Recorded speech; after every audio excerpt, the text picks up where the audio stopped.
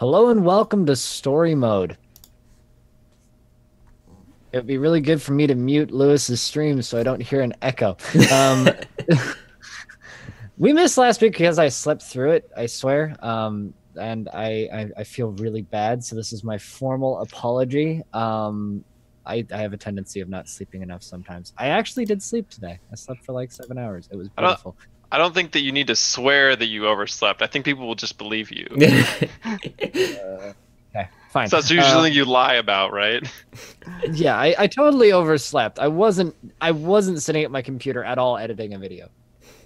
Wait. No, I overslept because I was editing a video that morning.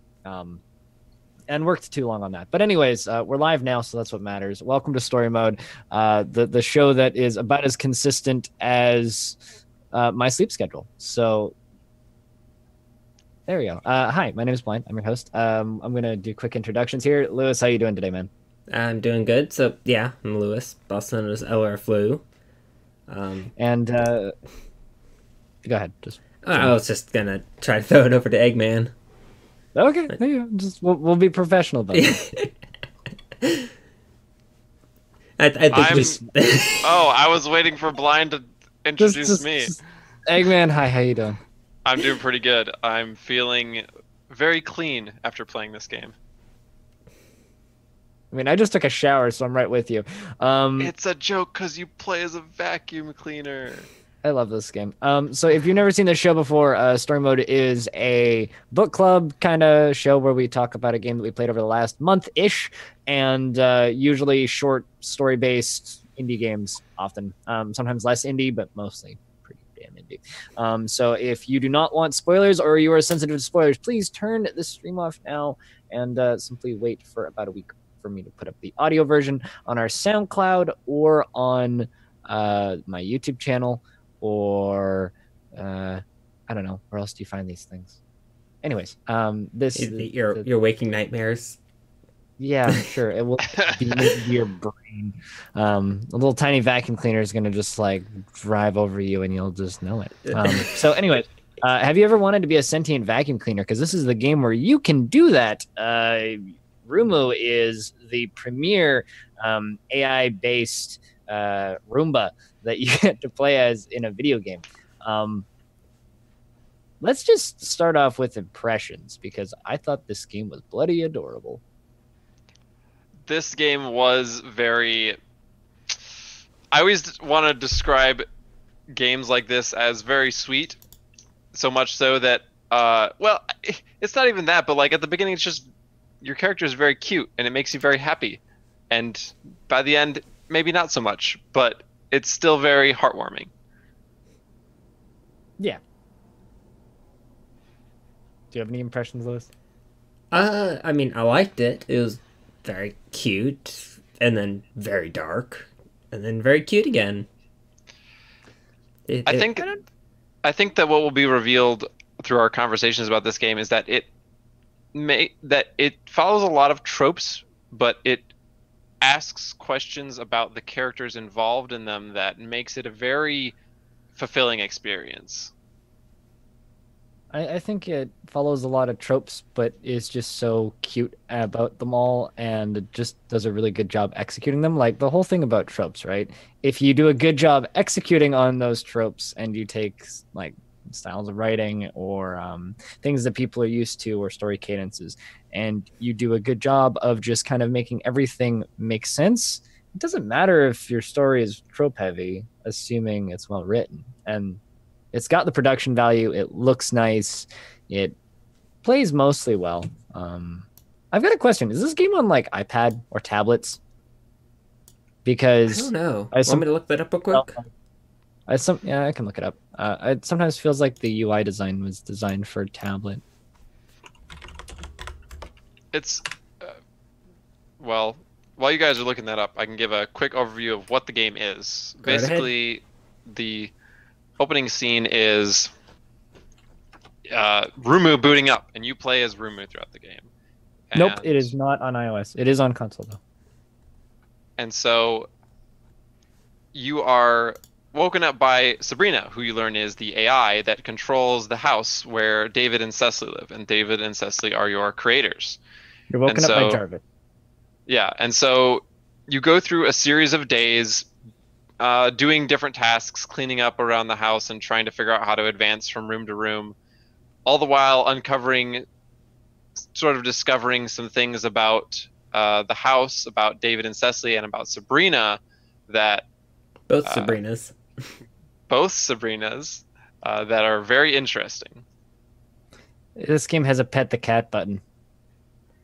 You can attempt to pet the kitty. It doesn't work very well. I never saw that. I saw talk to the kitty. If you click the cat, it says talk. It says talk to the cat. You click it again. Talk to the cat. Talk to the cat. Talk to the cat. Pet the cat. And then it says I cannot do that. Oh. Oh, I didn't click pet the cat enough times apparently, Yeah. or talk to the cat enough times. But yeah, so it in day one, you basically wake up. Sabrina has you run through this tutorial program, and she wants you to stay in the tutorial room, the basically the workshop where David and Cecily, who are premier robotics experts, fix and create their robots. It's And worth pointing out that it is modeled after that real room that you visit later, where they kind of test the robots, but you're technically still in like the subconscious because it has the aesthetic that you have in between the days for kind of that subconscious area.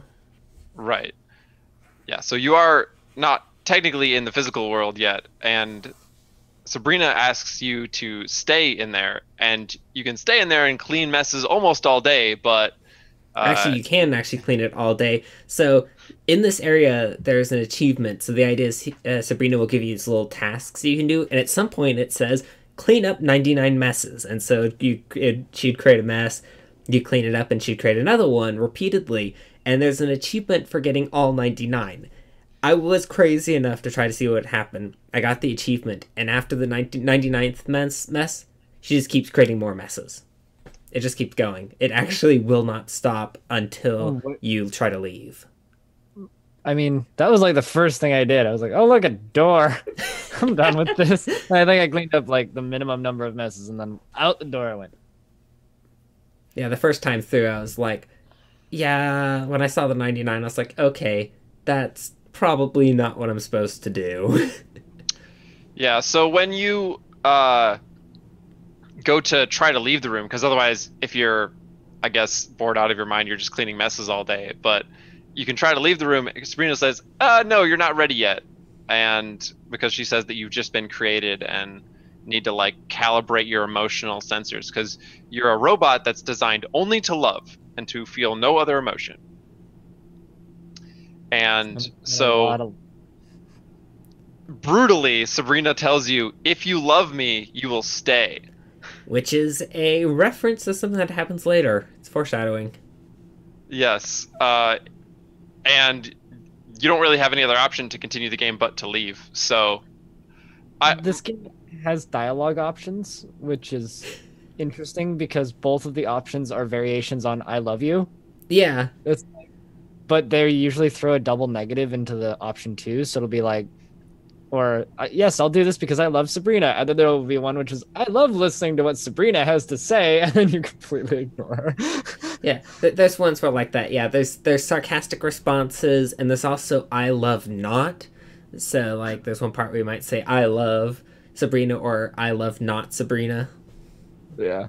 It's I think my favorite part about the branching dialogue is the first time you get it. So when you first get woken up, Sabrina's talking to Rumu, and Rumu just responds with "I love blank." Basically, she's talking about, I'm Sabrina. It's like I love Sabrina. It's like you're designed to clean messes. I love messes, right? It's like, oh, I see your conversation's not very sophisticated. Maybe I should turn on your branching dialogue options. And then she shows you like a painting on all the different TV screens around there, and it's like, what are you thinking? And you got two options, which is I love art and I love painting.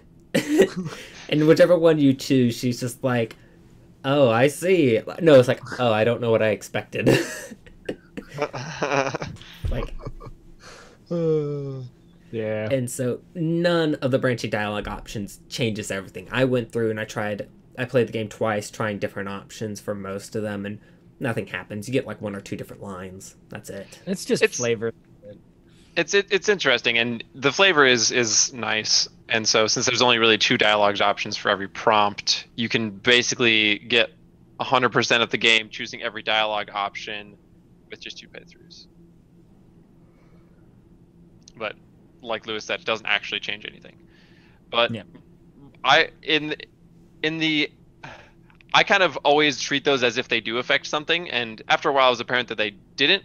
But my approach to them at first was to just always pick the dialogue that says "I love Sabrina," so or something to that effect. Like I ignored all the David and Cecily ones. I was just like, I'm just gonna focus on Sabrina, just to see what happens, and it didn't really do anything. But when you wake up on the first day, Sabrina tells you that David and Cecily have gone out to, I think they just went to work on the first day, and they're not there. So you have to clean up before they get back so that they're just like, they don't have to worry about it.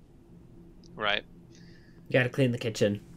Yep. And so you clean the kitchen, and you clean the pantry, or actually you go into the pantry, you go to sleep, you wake up, and then you have to and then you have to get out of the pantry again. And it kind of goes on like this for a while.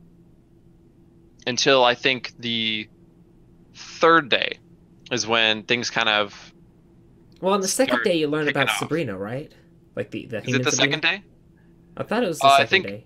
I think you're right. I think No, it's the second day is the big one because that's the one with the painting. right.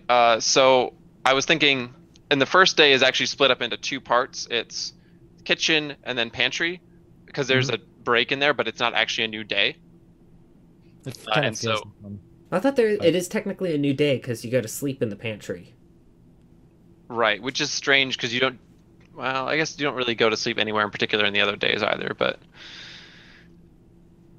you'll find out later that power is an issue for reasons that we'll discuss. And so I was thinking on my second playthrough, I'm like, why can he sleep in the pantry? There's no place for him to charge himself. So I think technically there is a charger in that room if you look carefully. It's like underneath the cabinet or something.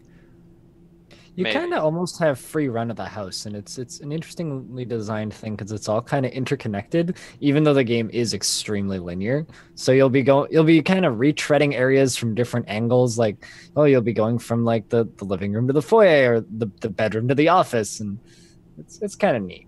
I like the way the level is designed, just not completely linear. And then there's day 2, you mentioned the painting, right? Mm-hmm. Yep. So day 2, you find this painting which has a weird power grid on it, and it lets you unlock. Okay, to talk about the power grids, on that day 2, you end up chasing the cat, and you eventually find the cat, I think, in the shoe closet or something. And when you're trying to get to the cat, power goes off. And Sabrina basically says that you can try routing the power to get out, and so it teaches you a little mini game where you can. It's basically a connect the lines thing. And so you can do that to puzzles get are out. quite simple. And then you find another one in the next room that powers security gates. So you have to turn those off. And then you see the painting, and you realize the same power grid is on it. Yeah, you click on the painting, and then you zoom in on the painting, and then you can fuddle around with the power grid, and then it unlocks. I can't remember the name of the room. Was it the laboratory? Yeah, laboratory. But before you go to the laboratory. Yeah. Before you go to the laboratory, it flashes words on it, which is like the most foreshadowing in the entire thing. It's like, oh, I see where this is going. Yeah, it's like, this is not real or something, and there's a big X over the eyes, and... It says, you are not real. You are not real. Yeah. And Still have no clue what that's all about. Yeah, I never actually figured that bit out. Oh, it's pretty straightforward, but we don't have all the pieces to explain it right now. Okay. So continue. I meant what the text is, not what it means. You know what I mean? I mean, I get what it means, but like, I don't get why. Anyways, we'll talk about that later, I guess. Yeah. Then you go into the laboratory, and then Sabrina just freaks the hell out of you. Oh yeah, she gets get out. She gets really angry at you. You're not allowed to be in here. It's like you caught her with her pants down. Yeah, and this is the main laboratory where David and Cecily do all their work, and Sabrina is very protective of it. for not really any particular reason, but well, reason that you do kind of figure out. it's because it's emotionally important for her, but there's no reason. I don't know. It doesn't make. It's like catching her with her pants down. You don't do that. I guess. Anyways, Don't walk into Robot's room while she's defragmenting. Come on, man. No, she defragments on the third day, I think. Yeah, I know. I'm gonna go defragment. I like that line. Yeah. The best line for a computer to be like, I'm just gonna go relax for a bit. Anyways, the third day I think is one of the longest in the game, if I remember correctly. Mm-hmm. You start off by having to clean up David and Cecily's bedroom. Oh, and as you wake up, Sabrina apologizes and says, "Oh, David and Cecily have gone out again today. They mountain biking." That was mountain biking.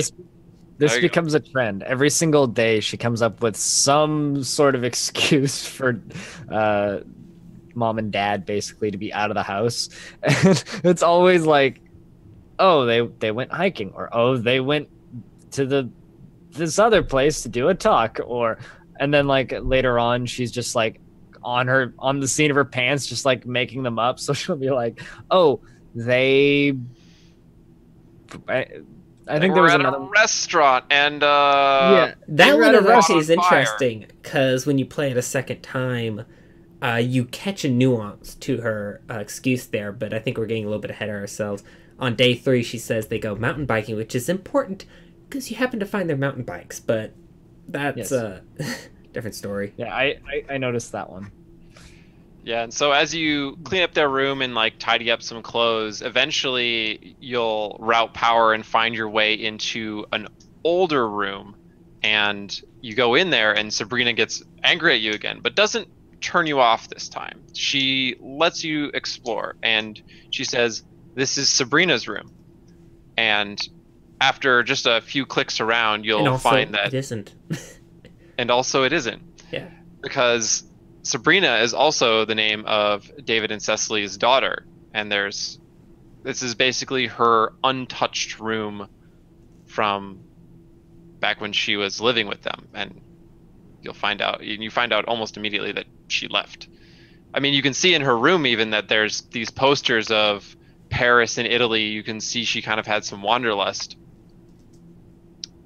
And you also immediately after that room, so you have to find some, I think, objects of significance to Sabrina or something like that. And when you do, you get revealed.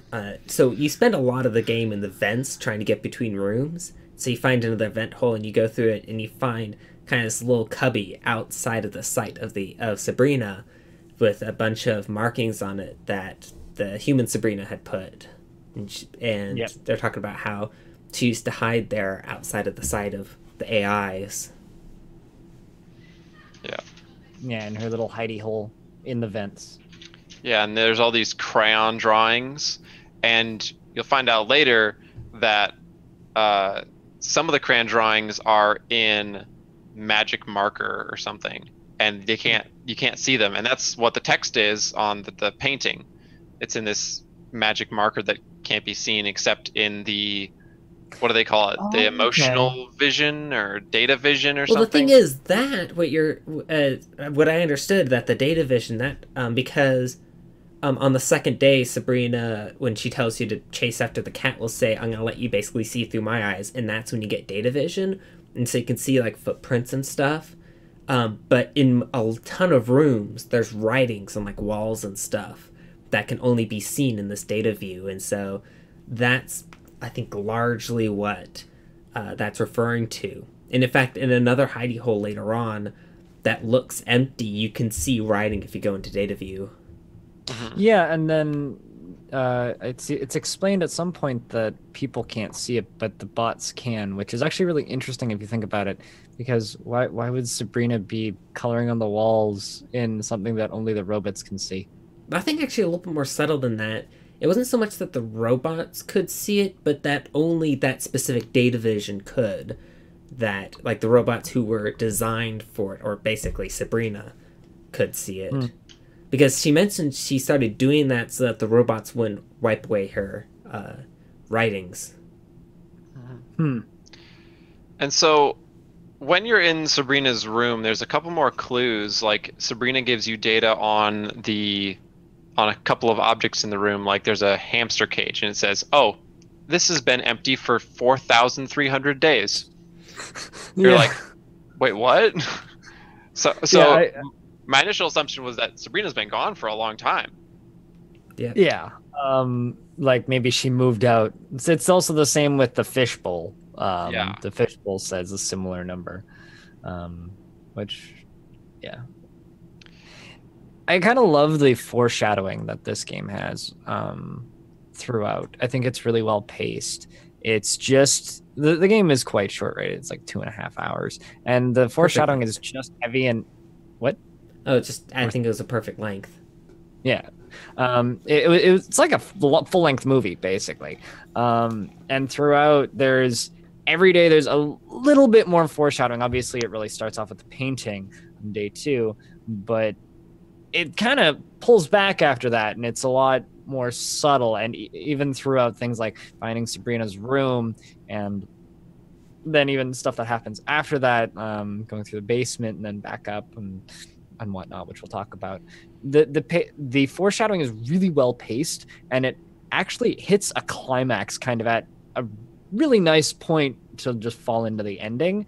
And I think that's like kind of really well done for a game. And I know that might sound weird, but there's a lot of games that we've talked about here that have kind of weird pacing, or maybe strange pacing, if that makes sense. Like either no real climax, or it's just kind of flat throughout, or just kind of flat and then climax and then flat. I think that the writing in this game is, at least story arc wise, a hell of a lot better than a lot of stuff we've talked about in the past. Yeah, this game has great pacing and narrative arc. It feels like the people who wrote it were like took a lot of classes except in writing. Maybe day 3 could have been a little bit shorter. I think they could have gone away with getting rid of the basement without too much problem. I like the basement because it was a change in scenery. Yeah, but it was also actually it was one of the more difficult puzzles, I think, and more complicated. Especially because of perspective. There were some perspective issues in the basement. I couldn't figure out what item to push. Yeah. I wanted to ask you guys about some of your theories that you had up until this point of the game, which is around about halfway through the game. Because for me, I had a ton of different theories. Like when I saw the painting, it's like my initial thought is obviously, oh, this is somehow a dream or it's a simulation. And I also that brought me to think that like Sabrina's going off the walls and now I have to escape. At one point, I thought that David and Cecily weren't even real because Sabrina had said they're different by design, and I was like, that's kind of a weird thing to say about people. She was talking about the birds and the bees, but okay. I mean, maybe, but maybe it's just a quirk of that AI's speech, right? Yeah. Did you guys have any other theories that you thought of along the way? Because this was one of the games that I had the most different theories before we got to the conclusion. I don't know. Something about cleaning and the idea that this was supposed to be some sort of mystery. I always had the idea that at some point I was going to have to clean up David and Cecily's blood after they died or something. Yeah, I was half expecting that. Because, like, that's kind of what the Steam image looks like. Just the red, and then Rumu just, like, going through the red. Theories. Well, I had the thought that, maybe there's something going on here where they're dead or they're gone. I think similar to Lewis. But the one through line that I kept wondering is who the hell is feeding the cat? Like, what is that cat eating? He's eating the wild mice. They actually have an automated feeder that you can see. Do they? Okay. They do. Spoilers for the end. This house is in full grid lockdown. It's impossible to get out, essentially. Or in. Unless it's unlocked by a member of the family. We'll explain why later. But Like that was my one big question is who the hell is feeding the cat? So I was convinced that either there's got to be like other robots or something else in this house, even if David and Cecily are gone or no longer in the house, which is pretty heavily foreshadowed. Like you can get a pretty good sense by like day 3 or even day 2 that okay, they're not here, and we're not going to be seeing them once again. The trend of short indie games based on story not actually showing people. Yeah. So that kind of wraps up day 3, where we learn for the first time. Well, you forgot the library, which basically you go into the library, you have to figure out the security questions to get into Sabrina's computer, and you find a note she left for David and Cicely before she left. Yeah. Which includes a comment about, I hate that name that you chose for the AI. The other theory that I had is I thought that Sabrina was Sabrina. I thought it was going to be we killed our daughter and put her brain into a robot. I was fully expecting that for a bit there. I think it got a little too Portal 2 there. In the basement is where I'm actually like watching through on a Let's Play right now just to like remember little details because there's a lot of details in each room. In the basement is where you see their bicycles, which is right after the hidey hole. Yep. That's what I was saying. You find the bicycles and you can confront Sabrina about it, and she's like, "Oh, those are antiquated ones. Of course they'd be using the high tech ones, right?" See, I didn't even notice that until you pointed it out earlier on. Like you said that you see their bicycles, right? I didn't notice it. I didn't realize. Like I didn't try to click on them or anything, so I didn't get any dialogue from that. Every single room I went into, I'd go into data view because anything you can click on would glow. Yep. Green, yellow. I'm colorblind. Green. Oh, that's a good point because when you went into data view, everything was either green or red. I mean, I could tell what was red. That was easy enough. It's green and red. I mean, it didn't have any other colors, so you're fine. And then I think that the library is actually a really interesting room on top of the computer because there's a lot of little details that you kind of learn about everybody. There's a ton of items you can pick up and look at. Everything from David and Cecily's achievements to little bits of dialogue that kind of give you almost flavor text and kind of give you an idea on what their family life was like. That Sabrina really didn't like the tech. Seems to kind of just be like an outdoorsy person who like enjoyed camping type. And her parents just want her to be sucked into the internet essentially. Go on. Yeah, she complains about her parents not paying enough attention to her basically. And after she begs them for a dog and they finally give in.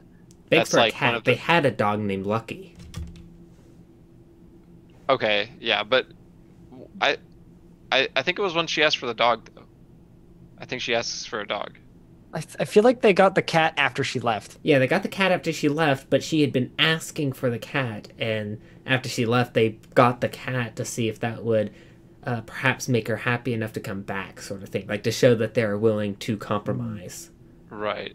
But anyways, I think that the memory that you can find in that room is one where right after they got the dog, David, her father, was very against it, but one of the most like happiest memories that she had of her family was like shortly after they got the dog and he was out playing with Lucky and her. And so it shows that like it wasn't that they were just like cruel parents. It's just that they didn't really know what they were doing. Yeah, that was basically what Sabrina says at one point is like, it wasn't that they were bad parents. They just tried to, get assistance sort of thing. And right. They had a hard time caring about their human child because they were too busy caring about all their AI babies. Yeah, pretty much. They were married to their work, as the expression goes. Yeah.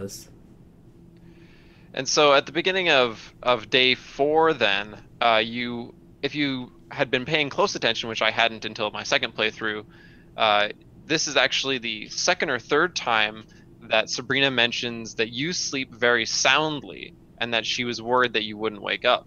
Hmm. And is day 4 the one where you start in the office? You start in the foyer, but you go directly to David's office after that. Okay. And you go to David's office, and you can kind of root around on his computer, and you find that, like, oh, the electricity bills haven't been being paid. And there's also something about drugs, which isn't really expounded upon very much. It was spam. I think the point was it was supposed to be spam. It was in all caps. Okay. But anyways, the bit about the electricity kind of explains the fact, like, why the electricity went out on your first day and also, or the second day, and also, like, why things are going a little strange. And oh, I should also mention, in the foyer, there's a entry pad that, like, has logs of people that go in and out, and there's, like, some people in there, and some of them you recognize the names for, but all of the years are missing. But it's 20 XDX, basically. 20XX, yeah. And so that's another clue that I found on the second playthrough as to what all's going on here. But you basically root around in his office for a while, and I don't know what else is important that you find out from his office. Well, that's the day where you find the Sabrina 2.0 patch. It has my favorite puzzle in it. Oh, the hamper puzzle? My favorite puzzle is you have to find the password, and it's like I'll write down the password somewhere big and obvious, and you're staring at this screen and you're like, where's the password? And there's like a whiteboard or a blackboard or something that's facing your screen, and because of the art style of the game, it's transparent, so you're looking at the password backwards. Yeah. There's this giant bloody circle around it, and so I just sat there staring at this girl. I was like, where the hell? Oh my god. And then I was staring at him, like, trying to type this thing in backwards. I really like that context sensitive puzzle. It's my favorite puzzle of the game.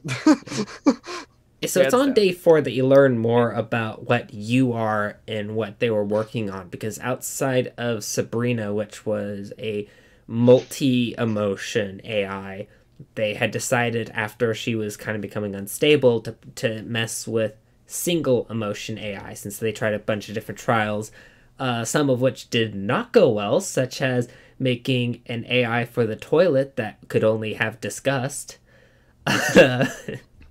The note for that one was, I think this might have been cruel. There was a depressed laundry hamper, which was amazing. Yeah, and there was also, what all was it? There was a shredder that was angry. Yeah. I will shred your paper.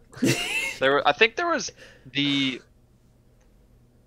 Oh yeah, the sad. Oh, what did you say the hamper was?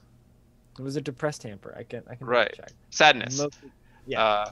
And then there was also surprise, which is a toaster oven that flings toast across the room. There's multiple instances where you could find the toaster oven, and you could always, like, pull the thing down, and then it gives you a power meter, and you can, like, launch toast. Yeah. So I wanted to bring something up. I know Portal was mentioned earlier on, and I was talking with Lewis about this game last week before we were originally supposed to do this episode. And he kind of compared it to Portal. Just not in gameplay in any way, shape, or form, aside from the fact that it's a puzzle game, but more in themes. And I would go so far as to say this might be my favorite evil robot, or not evil robot, but like robot in a video game since GLaDOS. I really like Sabrina. Yeah. I could see that. Morally ambiguous. Sure. Robot. But, yeah. I feel like this game kind of deserves more attention. But we'll talk about that later. I mean, I will mention that we were talking about tropes that this game might have. Back when we talked about Tacoma, I had mentioned I really didn't like the trope of the evil AI that turns against humanity. Something that like I talked about in Event Zero as well. But I think this game avoids that issue. And it's done very carefully. Yeah. I think we can get to that when we get closer to the finale of it. But yeah, day 4, basically, you end up with the laundry hamper who is feeling all of the emotions, like all of them at the same time.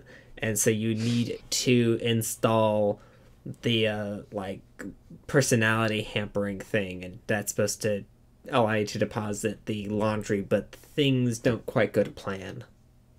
Yeah. And this doesn't really have much to do with anything, but when you're looking at the computer, you get you know how you mentioned the spam email, right? In that same screen, there's another email, and you can. And I looked at it and I was like, that's a straight up email address. So I tried emailing it and got nothing back, and I was kind of disappointed. I was really hoping they'd have like an auto reply or something, but no. An So. ARG. Not necessarily an ARG, but you sent us an email. Yay! Thanks for playing our game. I don't know. But Yeah. it would have been cool. Developers do that. I like dumb shit like that. Yeah. You put an email in your video game, I'm gonna email it. Okay. Yeah. I think we learned that one from the very first episode of Story Mode. But anyways. Yeah. So in day 5, I can't remember exactly how it starts out, but Well, remember day 4, Sabrina gets angry at you again when you try to apply the patch, which was called the Sabrina 2.0 patch, and you find notes in the office about how that's supposed to like stabilize her, make her less erratic or something. It's supposed to like put a dampener on her emotions, so that she can't feel as much. it's straight up removing some of the emotions that she's supposed to feel, right? Yeah. Yeah.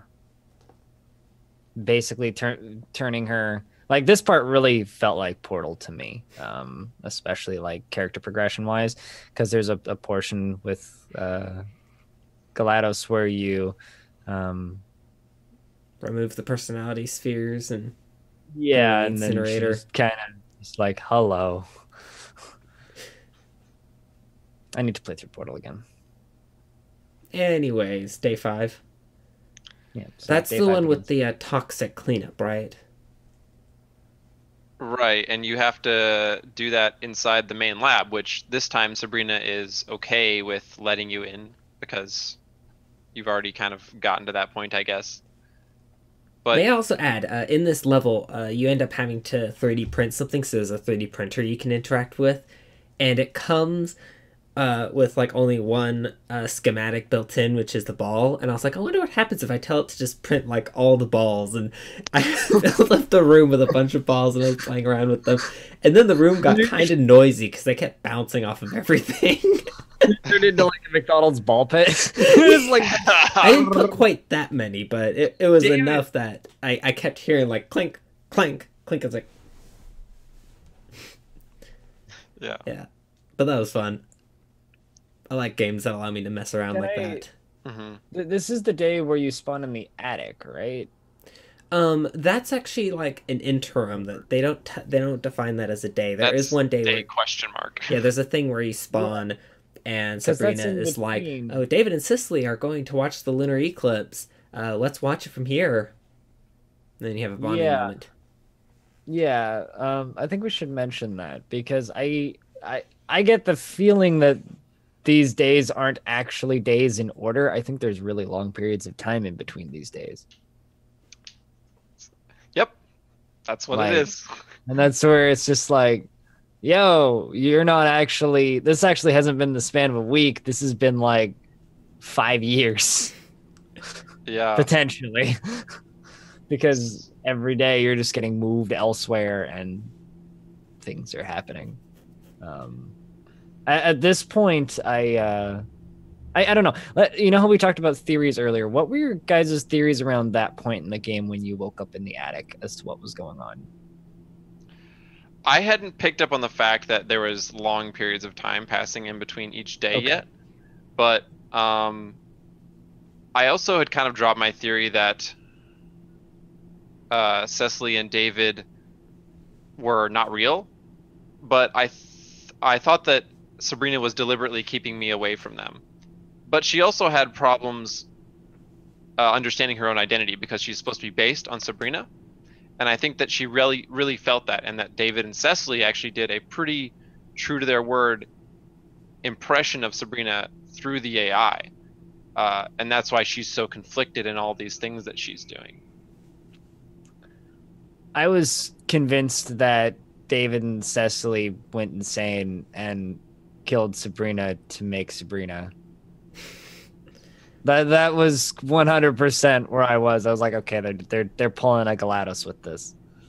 I actually wasn't having theories at this point. It was, I really liked the aesthetic and that attic, and I liked the dialogue, and I liked the colors, and I liked that I had a Logitech keyboard and mouse, and there's integration with that, and I think a couple other things. And so on the keyboard, like the WASD, Shift, and 1 and 2 were glowing red to basically say these are the controls, and then everything else, the mouse and every other key, would flash with Sabrina's voice. It was actually really quite mesmerizing. Well, that's kind of neat. Did you use the tank controls, or did you use the mouse controls? I used the mouse. Okay. Yeah, the tank controls are kind of... Why would you want to use the tank controls? This is clearly a point-and-click adventure. Basically, you can click on the screen to move Rumu around, or you can use WASD and have to orient yourself with Rumu in the room, which doesn't rotate with Rumu, so it's very difficult. It's helpful I would almost move backwards, but... You mentioned aesthetics. This game is pretty aesthetic. I love the backgrounds and the shifting colors and just how the rooms look. Everything about this game is very visually appealing. Yeah, it's very clean. That, and can I get a plushie Rumu, please? I just want a Rumu. Someone give me a Rumu. Can I get a real Rumu? Yeah. You just want a Roomba that looks like a Roomba? With the hard eyes and everything, yeah, just do it. You could probably just, like, get a Roomba and then 3D print, like, a Rumu. Or just put it on top of the Roomba. There's a new park 2 blocks away from my apartment, and as I was walking around today, they have a Roomba mower to mow the grass there. I've heard of that. I'm just like, why would you use it in a public park, though? That thing's not going to last. But I guess whatever. So I'm going to walk up to it and pick it up and walk away with it. I think the mower ones are a little bit larger than, like, the house ones. Yeah, it's pretty big. But I couldn't go right up to it. It's like the size of a Roomba, like. Although I'd be considered a lawnmower. But yeah. So you go through this intermediate day in which has a puzzle about jellyfish, and you're trying to open the vents so that you can. Or was that the last day? No, that's the last day. Second to last, yeah. Sorry. So you go into this like funky sequence of vents. Is that what's next? No, we never finished the day where you clean up in the lab. I mentioned the 3D printer. Now we're in toxic cleanup now. Yeah, that was the lab, right? What was after the lab? Well, we didn't actually, I think, finish that day. But just to quickly summarize, there's a mess in the lab. You try to clean it up, and you figure out you're not fitted with a hazmat unit, basically. So you have to find the schematic that's hidden. You 3D print that for yourself. You install it, and then you clean up the mess. And Sabrina's like, well, now you have like a really caustic thing. Let's make sure you can still run an obstacle course for some reason. And so she takes you into the room that looks like the one you first start the game in. And you do obstacle course on like simulated materials like steel and grass and sand. And you have to clean up This is a really weird portion of the game because it becomes like an arcade mini game. Yeah. Where you have to do like really janky Pac-Man. Yeah. You also have to dodge arrows that look like the symbol for Sabrina, which is a little bit weird. I will say that actually confused me because that's not the first time you have to do that. At the very beginning of the game, there's a part where during the movement tutorial, you have to dodge an arrow, and like there was an arrow coming at me, and it's like, oh, do I go towards the arrow? Nope. Oh, that didn't. What do I do? What? And I eventually just like randomly got it. It's like, oh, I was supposed to avoid it.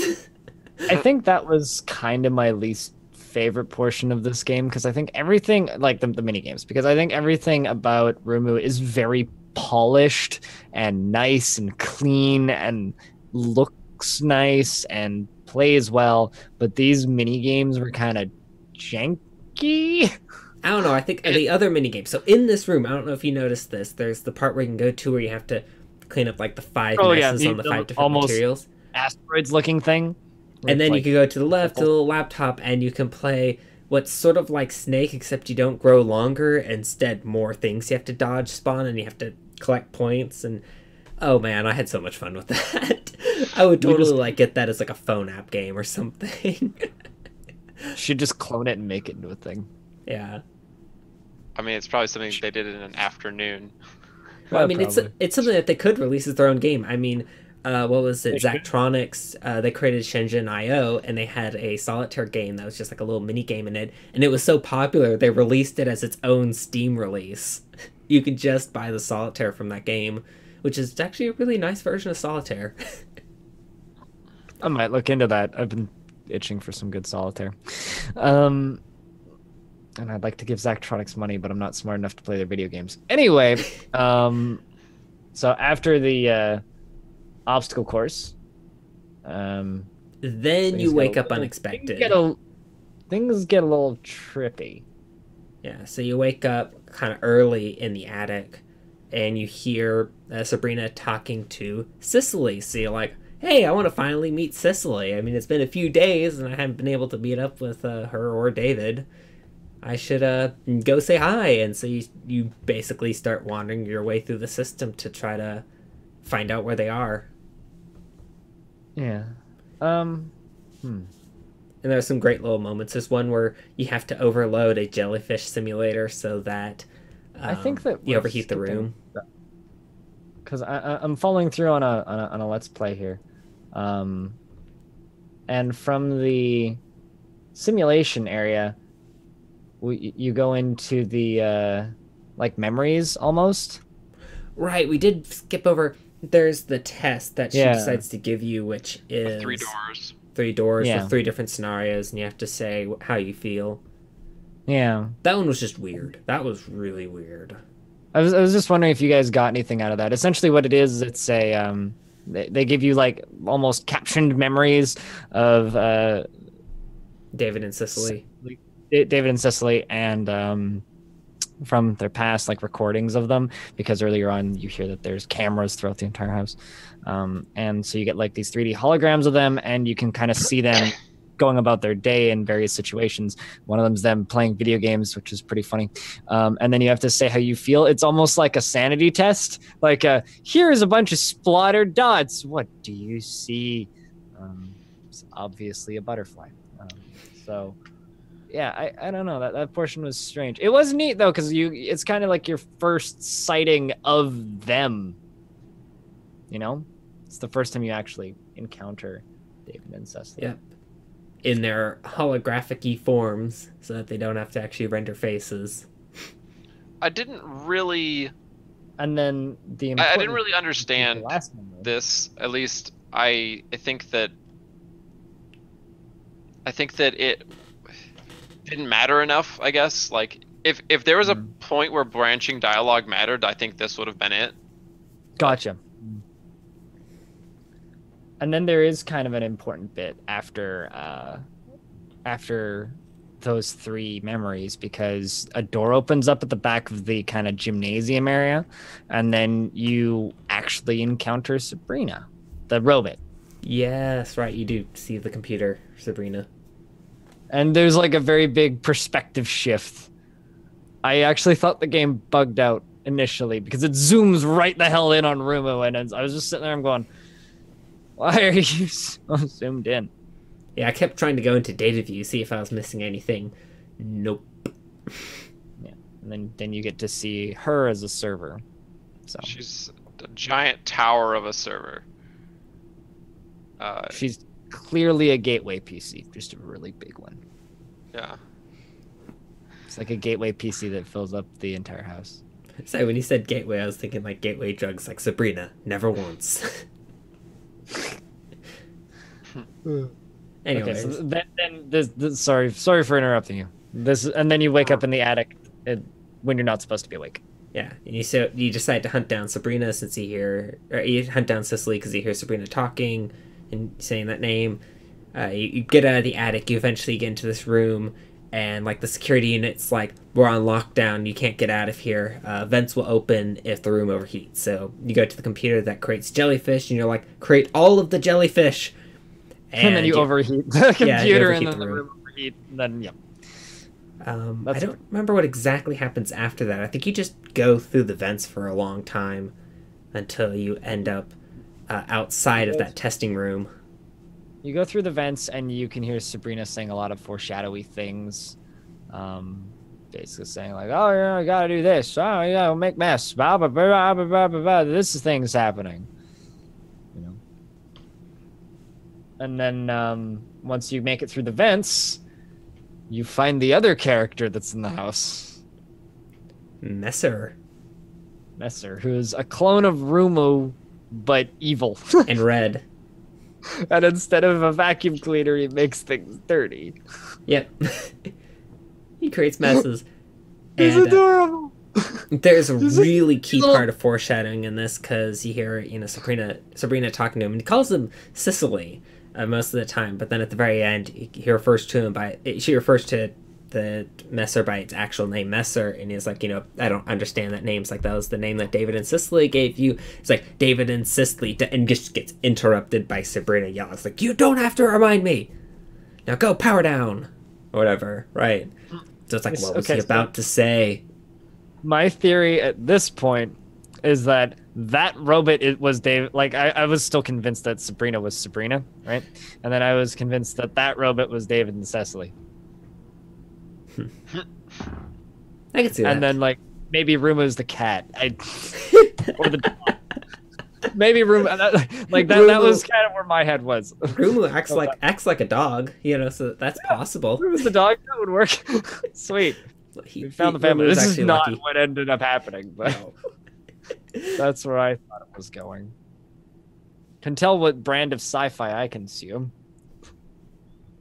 Alrighty. Anyways, immediately after that sequence, you wake up again, and Sabrina is like, "Oh, David and Cicely are out.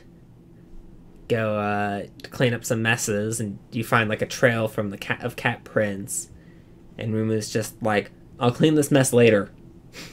I've got more important things to do." Yeah. And so you end up going back into the lab, and you interrogate a smoke alarm and a centrifuge for some reason. I mean, throughout the entire game, you're interrogating various appliances, so it's not particularly strange. Like, earlier on, you're talking to a fax machine. Oh yeah, in the attic. Yeah, and you can respond by either saying, "Well, I love fax machine," or fax machine noises. Yeah, now I want to talk to a dial-up modem. That would have been good. Yeah, there's a lot of adorable moments like that. Anyway, so you end up in the room with Messer, and you confront Messer, and you basically ask what happened to David and Cicely, and Messer reveals that David and Cicely died back in 2018 because Sabrina did something. It's actually kind of vague about that. That it was like an accident that Sabrina caused, I think. Yeah, it was early on. There's actually I'm recalling now. Very early on in the game, there is a foreshadowing for toxic gas. I think she might even say neurotoxin. She says cyanogen gas. Is that what she says? Okay, yeah. Well, neurotoxin. I'm pretty sure, actually, when they talk about it a little bit after the sequence, that it sounded less like a poison, less like a toxin, and more that it was just replacing the oxygen. It's like what happens if you try to breathe pure helium. You'll just eventually die of suffocation. Yeah, because it was earlier on when you're trying to find the cat, and then she's like, well, I could just flood the room with this stuff, but that would be bad because then David and Cicely would be mad, so go find the cat. Yeah. I could flush it out by putting some toxic gas in there. Yeah, so that she does foreshadow that, and what ended up happening And it's also worth is noting that, this happened in the lab. David was in the lab when this yeah, accident happened. Previous day, the one that Eggman was talking about, that, that they're in that restaurant and there was an accident there. Before she says restaurant, she says, David, David and Cicely were in the lab when, no, they're at the restaurant. It's like she interrupts herself. She goes from the actual story that happened to the one she was making up. Yes. and then like is like a small child when she's lying. She like stumbles it, thinks about it, stops, continues talking. Yeah. But anyways, so what happened with the accident was David was in the lab and was working on some sort of experiment, and something went wrong, and it released this gas into the oxygen. And then Cecily goes over and says, "Open the door." And then Sabrina says, "No, I can't open the door because you'll die." And then she's like, "No, open the door." If you Open love the me, guy you'll let me door. in. Yeah, and then you open the door, and then Sabrina opens the opens door the door, and they die. and then She they had both to die. basically do an emotional override because I don't know what all that entailed, but she was in distress, so presumably it had something to do with that. Yeah. So it's But not nearly as like evil as I was expecting yeah, but at that all. line, "If you love me, you'll blank," is repeated a lot in the game. Most times, it's because you're supposed to do the opposite. So in that very first sequence, when the only way to win that the training is to leave the door, she'll say, "If you love me, you will stay," and then you go through the door. And there's a number of other sequences like that, which seems to correlate with the idea that Sabrina regrets that decision of opening the door, that she regrets that she was being manipulated with that line, and so she kind of tries to use it with Rumu to get Rumu to not listen to it. I thought that was interesting. Yeah. So But yeah, you eventually realize that, yeah, that's what happened. You go through a sequence where you're like driving through the inside of Sabrina or something. I'm it's not. like it's super surreal. It's kind of hard to tell what's happening. It's Yeah. basically a series of vents, and they're not like the vents that you've seen in the house thus far. It's just randomly. I don't know if it's randomly generated, but Well, okay, they're you're talking about the basically one where you go through the different days and, like, it says day one, day two, day three, and it has all the dates and you're going through the vents. But that after that, there's a sequence where you're basically inside of a room made out of that data view, and you have to like Yeah. collect fragments of something to and solve little puzzles to get to Sabrina. It's bits and pieces of the house, but like broken up with like large gaps of nothing in between, and you have Yeah. to kind of solve puzzles to make them slide back together. And it's during this sequence that I think the more important dialogue happens for the story. So Sabrina is talking about how she didn't want you to know, she didn't want Rumu to know about this because he knew his love circuitry wouldn't be able to handle it. Rumu would basically shut off, and Sabrina couldn't handle being alone. And then a Yeah. really touching moment, Rumu basically says, like, I love David, I love Cicely, but I love you, and basically forgives her. yeah. It's adorable. I it's think, really good. yeah, that was really adorable, and I have to say that kind of redeems the sort of evil AI trope. It's like it's not really evil; it's just it was an accident. She does feel bad about it, and she's sort of redeemed in And the end. during this portion of story and dialogue dump, she does also state that the house is in lockdown and they tried to get in, but they can't. And then they have shut off the power, and their power reserves haven't run out yet, but they're going to. Yeah, it actually mentioned. They also mentioned that it took her many months to deal with David and Cicely's body, by which time the police and everyone, the businesses and whatever, they gave up on trying to get in the house, Yeah. which is sad.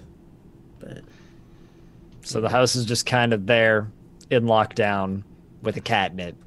yeah, very much The robot's hanging out. until Sabrina comes. But I think Have we finished that with that sequence? Should we move on to what happens at the very end? Sure. Yeah, we're done with that sequence. Okay, because after that, and you tell Sabrina that you love her, you wake up in the front door area and you hear the doorbell going off, and so you have to go answer it, and then you get a cut scene where you see the front of Rumu in the shadow of a woman who is, I think, supposed to be Sabrina, the human Sabrina, the daughter Sabrina, finally coming back home, and she sees Rumu, and uh, something love. He gets the hard eyes. It's just adorable. It's absolutely adorable. Yeah. It's about the cutest ending you can have for that game. Because Sabrina's the only person who can still unlock the house, right? Go ahead, again. Yeah, and to get to that point, you have to go through all these like 2.x patches. So you go through like 2.1, 2.2, 2.3, whatever, and it's kind of a culmination of kind of the iterations that she's gone through, the changes that she's gone through the course of the game, which I think is pretty cool. Yeah. There's also a thing, like, I think in that section, if you look at your goals list, it's like uninstall the 2.0 patch or something. Yeah. I mean, the patch number doesn't really matter. I think that the fulfillment that you get through the end is really good. Like, yeah. I also wanted to talk about how, and we've kind of touched on it a little bit, but like Sabrina is a wonderfully complex character. Like from the beginning of the game, I was like, oh, she's just a nice AI. That's kind of cool. Eventually we'll see David and Cecily and we'll do this and that. And then when she was revealed to be kind of crazy, I was like, oh, she's an evil AI. We're going to have to escape.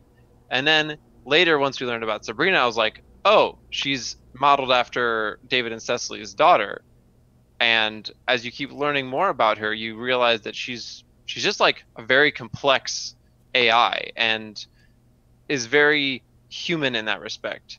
And the challenges that David and Cecily faced of parenting are kind of manifested in her, which is very cool. Yeah. It's interesting because she's not a evil AI, she's a regretting AI. Yeah. She's a human. Remorseful. Yeah.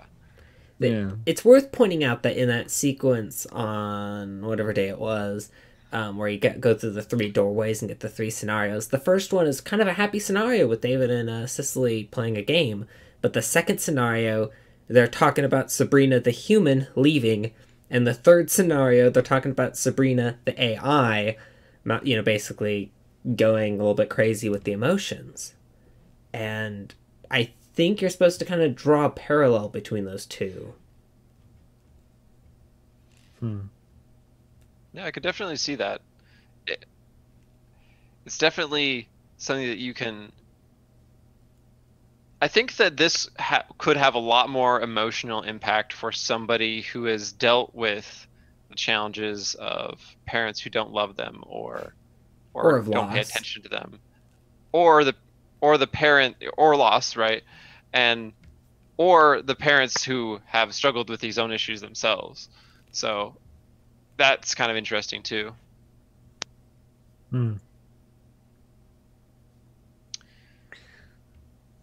Yeah, I don't know. I think that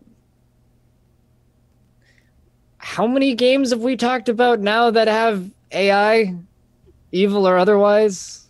More than 5?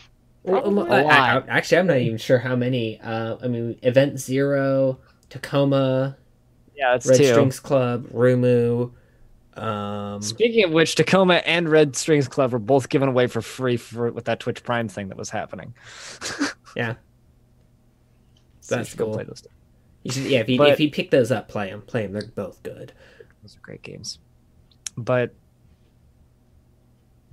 man, I guess kind of my full thoughts on this game is it's the perfect length. It's really well paced and it's really well written. And it's not the most exciting or crazy climactic ending in the world.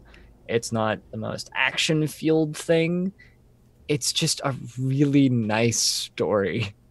Yeah. It's sad, but it's nice. It's a nice story about some very human AIs. Also, something that I don't think we mentioned throughout the entire thing. Sabrina always reiterates that Rumu's ability to love is set to 0.5%. Yeah.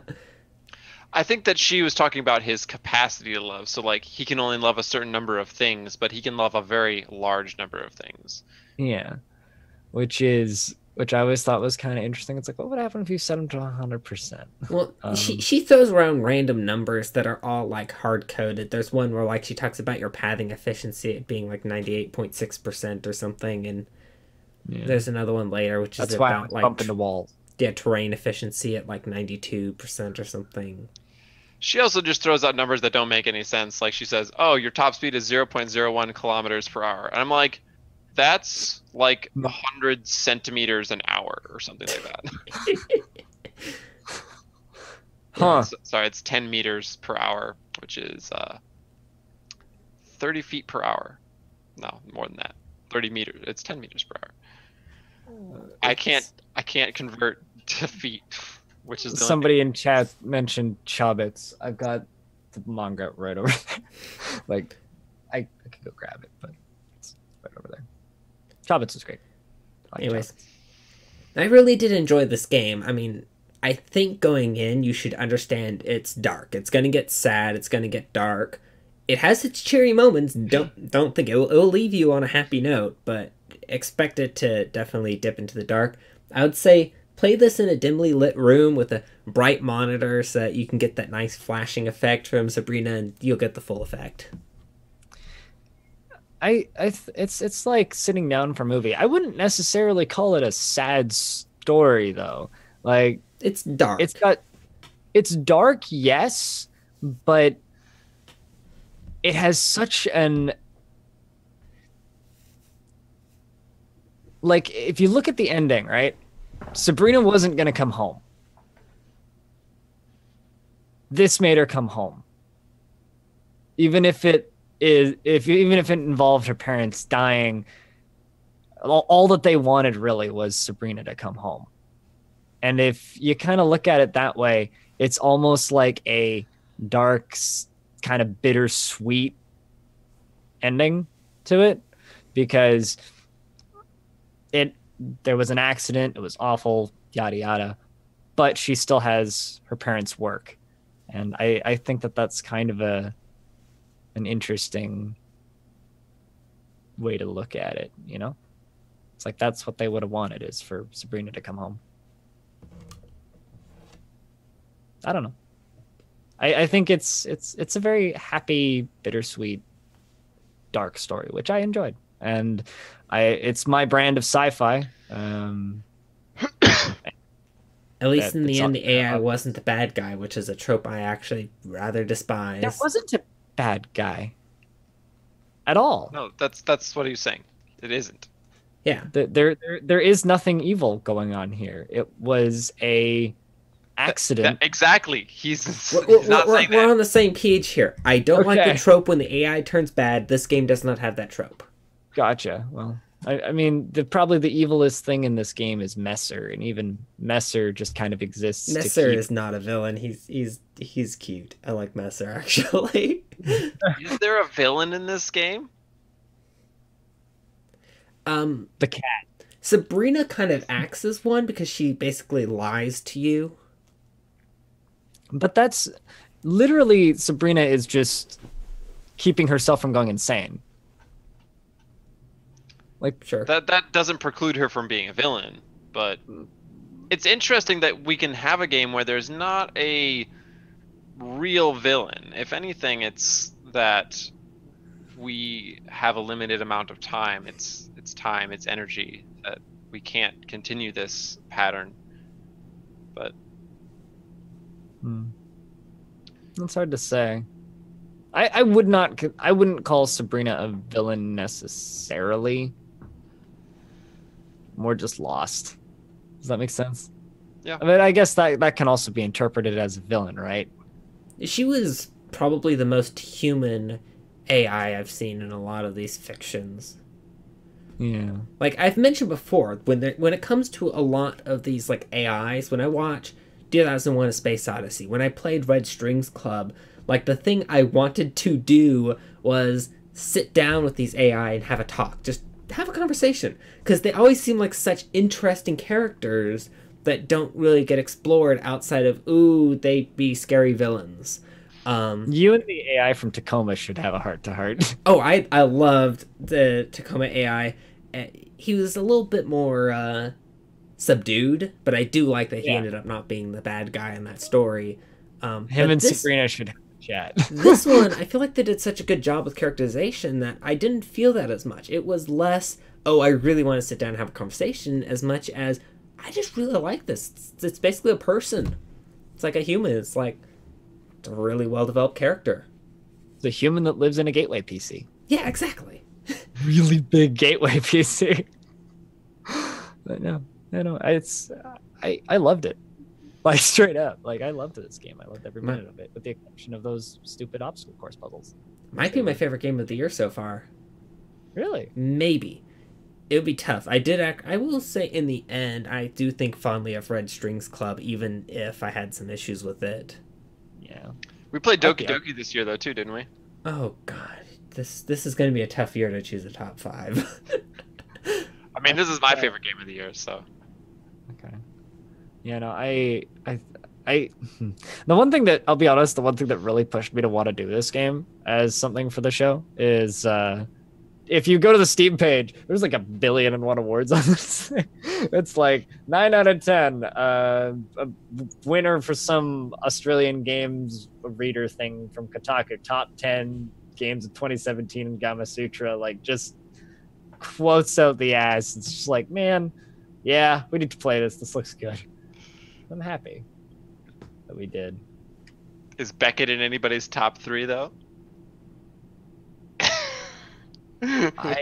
Look, what games have we done this year that I think are better than Beckett? We should cover this in a different show, but yeah, Beckett's its own category. It's on a different axis to all the other games. Okay. I think we need to start wrapping it up. Yeah. Yep. Wrap up. For anybody watching live, this is LRFLEW's Twitch channel. That'd be me. You guys give him a follow. He streams late at night, Midnight Club every now and again. I hope to do some more stuff as well. Past midnight my time, so way past midnight his time, so like 6 a.m. I usually try to start earlier than that, but anyways, I hope to stream some other stuff. OpenMC2 development. I plan to get back to Empathy speedrunning. I still need to do 100% for that, just to get it recorded. And I founded this show years ago. We run 1 episode a month. Usually we try and aim for a Sunday every month. I'm just going to say that now instead of second Sunday of every month, because we're more and more sporadic slowly. I think we're going to skip a month due to Lewis's schedule. So that's such as life. But we'll be back. We don't know what game we'll do next. We'll talk about that in a little bit. But for anybody watching live, thank you very much for joining us. Eggman, did you have anything you wanted to shout out or talk about? I haven't been able to stream very much lately, not even like OpenRCT development, mostly because I'm taking an online class and it's taking up a lot of my time that I'm not just like decompressing from work. So, but learning stuff, so that's cool, I guess. Learning stuff is interesting. Always great to learn more stuff. And I stream on twitch.tv/blindIRL and stupidskull.com, and I edit stuff at Schematics Team. If you're interested in this show and you want to see more, you can follow us on Twitter at Real Storymode, which is on the screen, I think. Yeah, it is. And you can take a look at our Steam curator, which I need to update because I didn't put the last game on it. I just remembered. And where there's just a list of all the games that we've covered, as well as our SoundCloud, which is just Project Storymode, I think. I can put a link to that in chat. There's also through the SoundCloud, you can get the RSS feed and add that to any podcast player of your choice. We are not on a lot of major podcast platforms because, quite frankly, the show is too damn small and we always get rejected. I submitted it to Spotify recently and got rejected, so such is life. Yeah, Thank you very much to everybody who watched live. Thank you very much to everybody who listens to the audio version. I did get one tweet, so if you listen to the audio version of this, if you're subscribed to the podcast, tweet at me at blindIRL and or at Real Story Mode. I think we can get it there. Or at Real Story Mode works too, or any of us really, because we'd love to hear what you think of this show, because it's a very small thing, but there is a few people who do listen to it, and that's always cool to see. So to people watching live, I think we're gonna just kind of talk to chat for a little bit and hang out, and this is where the show ends. So thank you very much to everybody who tuned in. Cheers, and we'll see you in a month. Or 2 months. Peace.